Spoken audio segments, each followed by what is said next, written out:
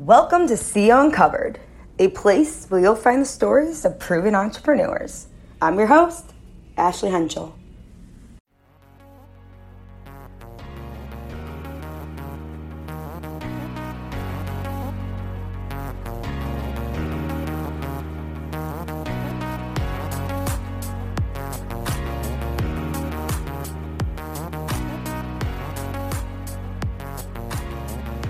Tell us about you and how you got started in real estate. I started in real estate about 23 years ago, actually, just this last October. It was probably a result of having failed at several other careers, including fashion and music. But I always had wanted to combine a career that had both a creative and a business component.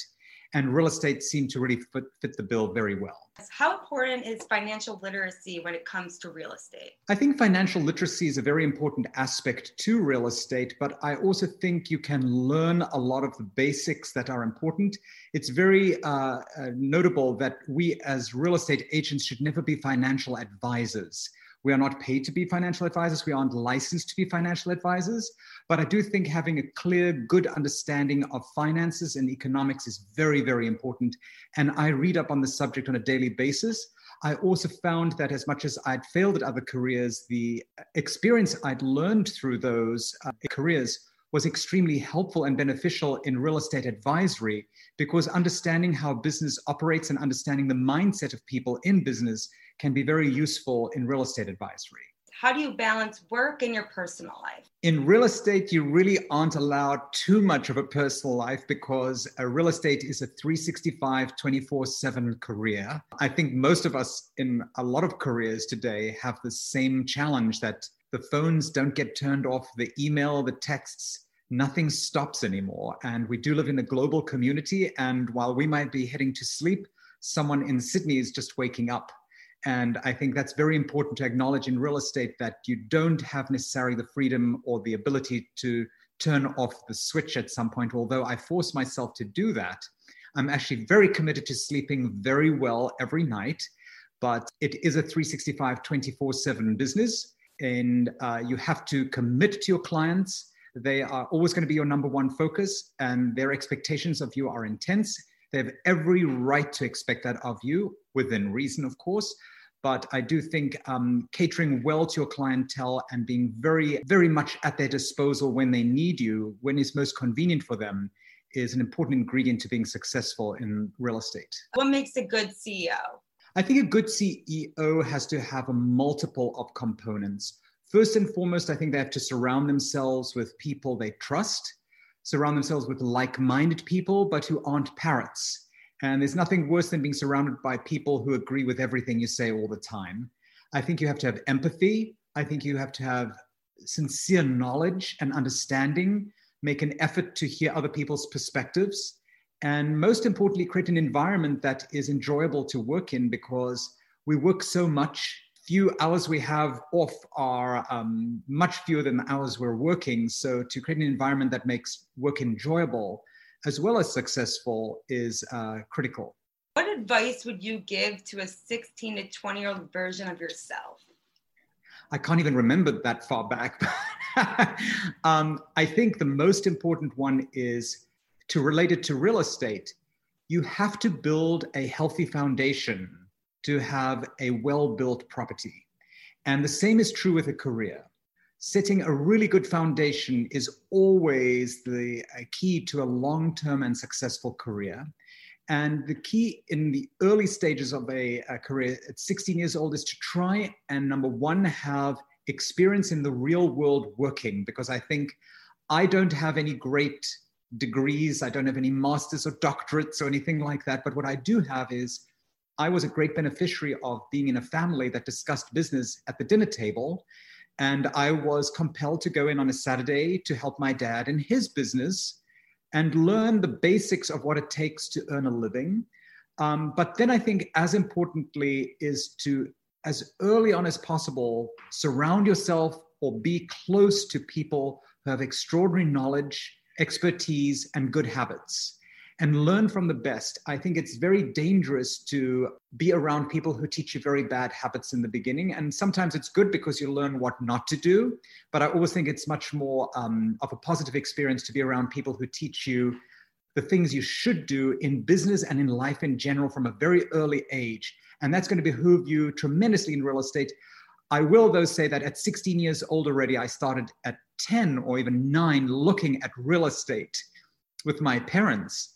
And sometimes I would show up at an appointment to look at a home and the agent would be like, "Where's your mother?" But like, she's not coming. And I would actually look at real estate. My first real estate deals happened almost at the age of 6 years old, when as a bratty little kid, I put a for sale sign on my parents' home, and Mrs. Babalatakis, our next door neighbor, came running over with a checkbook to buy the house. And my parents were like, "What's going on?" I think getting excited about real estate and architecture very early on in your life is a good way to be thinking as a 16-year-old, but setting really good foundations probably is as important, if not more important. So the next one is kind of similar, but it's an advice for a high school young entrepreneur. I think the first thing as a high school entrepreneur is to understand that the principles of entrepreneurship apply to everything. And when you start really young, understanding what entrepreneurship entails, you are again setting the foundations for a very healthy long-term career. Number one, you have to have a great product. Number two, you have to be able to market it. Number three, you have to be able to sell it. Number four, you have to demonstrate that you have passion about what you're doing, because it's very infectious. People love to be around someone who's selling a product they really believe in. You have to understand finances. You have to understand the law. And all of those components apply to everything in entrepreneurship, whether you're selling a book, a house, a service, anything. So the principles are really very, very much in common with every industry and profession. But I think as a very, very young entrepreneur, number one characteristic I see in all great entrepreneurs who start early is, number one, their willingness to work very hard. Number two, to rely on their abilities, not necessarily everyone else's. And number three, they usually are pretty good salespeople. They usually know how to convince someone that what it is they're selling, whether it's a product or a service, they're usually pretty convincing. That is very true. They are. You have to be able to sell something. So the next one is your biggest struggle within the real estate field. I think the biggest struggle I have in real estate is always having to be patient. There's a lot of waiting. There's a lot of patience involved. I work with clients sometimes for 6 months, a year, 2 years, 3 years, 5 years. Sometimes I connect with clients 10 years before they even transact. And I think having patience is very important, because it demonstrates to your clients that you aren't there just for the transaction or the sale, but you're there for them in their best interests, not your own. So I think patience is probably the biggest one. And then I think one of the other big challenges is evolution is happening at a much more accelerated pace these days, and you have to educate and re-educate yourself daily. Not once every few years anymore, but daily. So those are the two areas that and obviously being of a certain age, all this tech is very challenging to a pea brain like myself. So for me, it's very challenging to keep abreast with what younger generations find automatic and easy. For me, can be very challenging, but I've learned to identify the things that I need to work on, and then I focus on them. And I do think being disciplined and repeating is very, very important. I have this saying that I use again and again and again, and it is 80% is great 80%. If you get something done 80% and get it out without procrastinating, you will get a lot more achieved in life than spending your entire life perfecting one thing. You may or may not succeed, but the pain of perfection is learning that there are numerous versions of perfection, and what you may think is perfect, others may not. I love that. I love that saying. I'm going to use that. I use that one all the time. 80% is great 80%. And another one that I use repeatedly is time is the last luxury. So as an entrepreneur, you have to manage your time extremely well, because that's the only resource that you have true control over. And the minute you let other people control your time, you will run into trouble. It's also a good message about any entrepreneur today. Anyone who has the capacity to save a consumer time is going to have a very potent place in society and in commerce. Do you have any tips when you present yourself in sales, real estate, or in general business? I think most important you have to be authentic. You have to look people in the eye. You have to listen as well as speak. When you speak, I think you have to communicate clearly. I think you have to communicate with intelligence and substance. I think the world is overwhelmed with too many messages, so that when you can edit down your messaging to that which is really pertinent to your audience, you will captivate that audience. But I think you have to do your homework. You have to be very, very prepared. And you have to show that you are an expert in your field, that you care, that you have empathy. And also most important, I think, is to be sure that your audience genuinely feels good about the experience, because people don't necessarily remember as much what you do as much as how you made them feel. And that even applies to commerce. Yes, you can produce and deliver the greatest value, substance, and knowledge to the table, but if it feels ugly, you won't enjoy the experience. And life is short. Time is the last luxury. You have to make the entire experience feel good for the person you're meeting, whether it's in a 3-minute conversation or whether it is during a 6-hour tour of properties.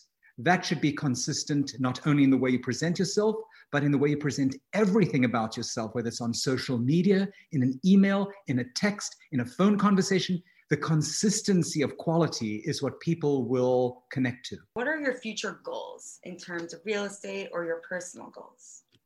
Look, my personal goal long-term is always to evolve and learn. As I get a little bit on in years, I don't like to remind myself of that too much, but I think I have a responsibility now to share the knowledge I have learned over time with a much bigger group of people. So part of my daily existence is I write a morning memo to almost 30,000 people every day in the company and outside of the company. And I've been doing this every single day since I joined Compass 6.5 years ago. And in that email, I am sharing knowledge. And I do think all of us, as we get older and more experienced, have a responsibility to pass on that which we have learned through our experience with a younger generation. And if there was one message I would ask people of the youngest age to focus on, and that is learn disciplines around finance, understand personal finance, the basics of it, because those lessons will serve you so well over the long term. And they aren't taught at school for the most part, and they aren't taught in college for the most part. And most people learn the lessons too late. I always say that those are the lessons that are somewhat similar to compound interest in a savings account. If you start investing in yourself and in your finances and in everything very, very early on, well, it's just like a solid foundation. A really solid foundation allows you to build an incredible structure. And I do find that getting started early with that makes all the difference in the world. I wish I had started younger with those disciplines. I think the sooner you learn it. I speak often from a financial perspective in real estate terminology, where I speak to people always think of owning a home for 20 or 30 years. But what they don't think of is assuming everyone leaves their home from their parents by the age of 20, that leaves 60 years for the requirement of shelter. And 60 years at $1,000 a month in rent is with interest close to $1 million over a lifetime. And too many times I see people who retire after having rented their entire life with nothing to show for it. They might have had a happy, wonderful life.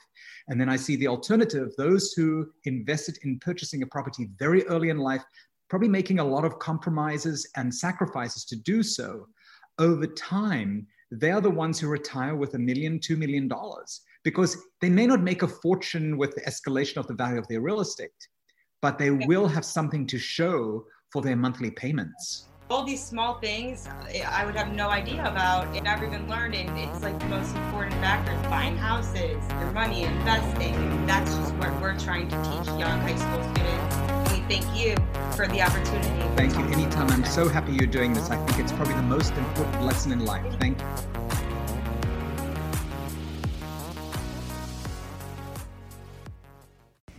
Thanks for listening to See Uncovered. You can check out more at www.createeveryopportunity.org. Thanks again,